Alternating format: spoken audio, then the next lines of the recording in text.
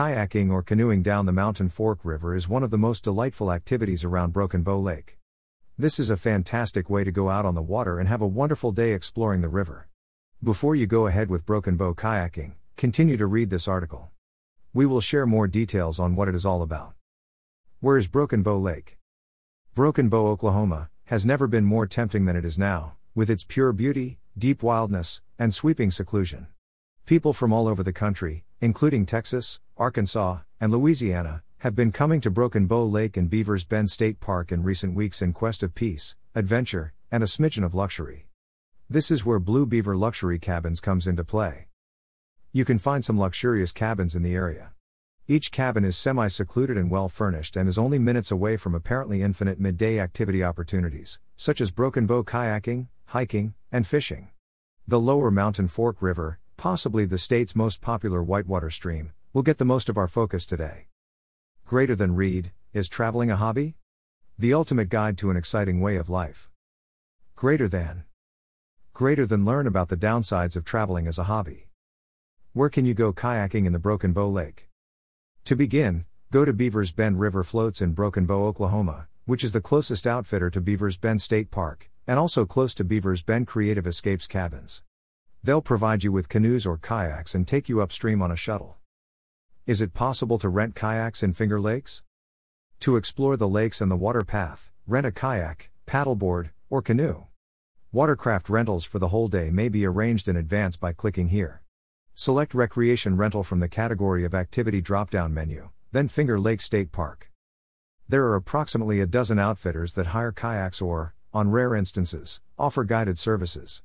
A few firms stand out among the others. Tippa Canoe and Ambush give complimentary hot dogs, Skip a Rock offers full-day guided outings, while Cowboy Canoe and Ambush offer rentals starting at $25. To discover more about each renowned Broken Bow kayaking business, click on the links below. What are the characteristics of Class 2 rapids? Novice Whitewater Class 2. Simple rapids with large, obvious channels that are visible even without reconnaissance. Although some maneuvering may be necessary on occasion, boulders and medium-sized waves are readily overlooked. Mountains you can find around Broken Bow Lake. Broken Bow is located at a unique crossroads between the Red River Valley and the Ouachita Mountains. The Red River Valley is considered rich, but the Ouachita Mountains are sandstone ridges that are regarded the toughest ground in Oklahoma. Is it possible to tube the river at Broken Bow? You'll want to depart early in the morning so you can be on the river by midday. If you want to float to the waterfall, it will take you around 4 hours. It takes 6 to 7 hours to get to the bridge. Is it possible to kayak on the Keuka Outlet? The only Finger Lake that empties into another is Keuka, which makes kayaking along the Keuka Lake Outlet on the eastern branch one of the area's most popular day outings. This 7-mile canoe or kayak trip links the communities of Penn Yan and Dresden on Lake Keuka and Seneca Lake, respectively.